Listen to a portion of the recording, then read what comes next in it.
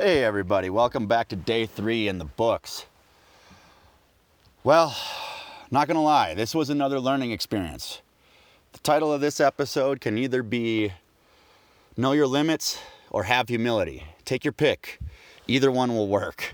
I'll get into exactly what happened and how that happened, but let's just say Colorado kicked my butt today. So we'll get into it. Everything was turning out perfect. Plan A was still on. We got out and started glassing, got up to the glassing point about 20 minutes before shooting light. So I was able to watch the sunrise over the mountains. Everything was going perfect, and like clockwork, 15 minutes into glassing, 2 more elk right on the fringe of that burn, working their way towards bedding. And now once you know it, they bed down.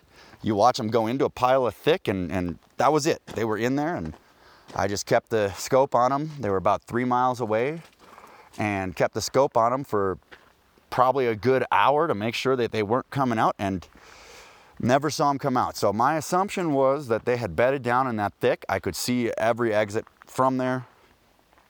It seemed like a safe bet, and we decided that, all right, those are the ones. We're going after them. That's when things got interesting.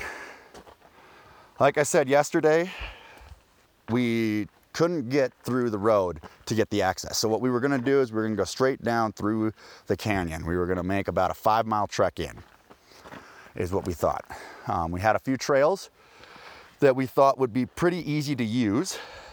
And as it turns out, the trails were not that bad getting down until we lost the one. It got into a burned area and it just sort of disappeared.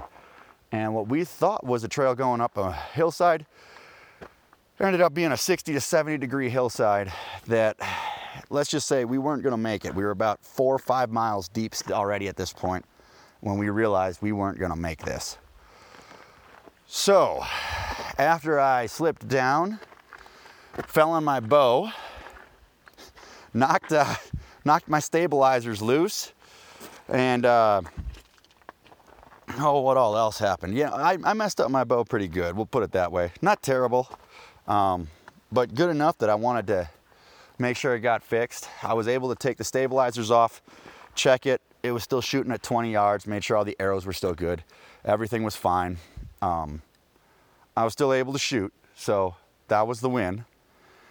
And then we decided to start making our way back, with our tails tucked between our legs. So Colorado kicked our butt here. Got back to camp and had to put the bow back together. So finally got out about 5:30, 6:30 at night and decided to put the bow back together. At this point, I guess we had realized that plan A was off the table. Plan A was no good. Plan B was also struggling.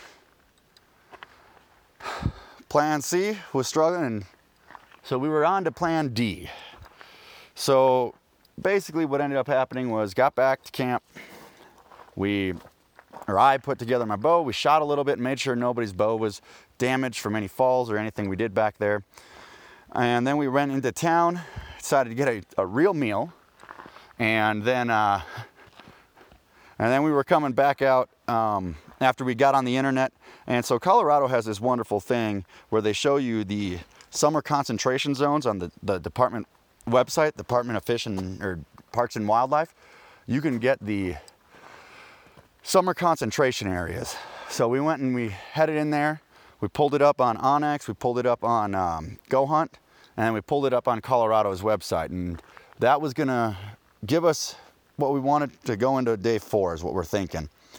So stay tuned for day 4. Oh, side note. Remember we said the bear came in.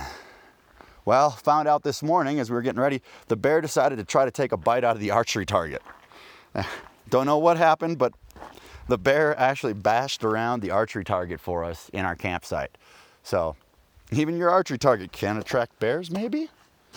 Stay tuned for next time.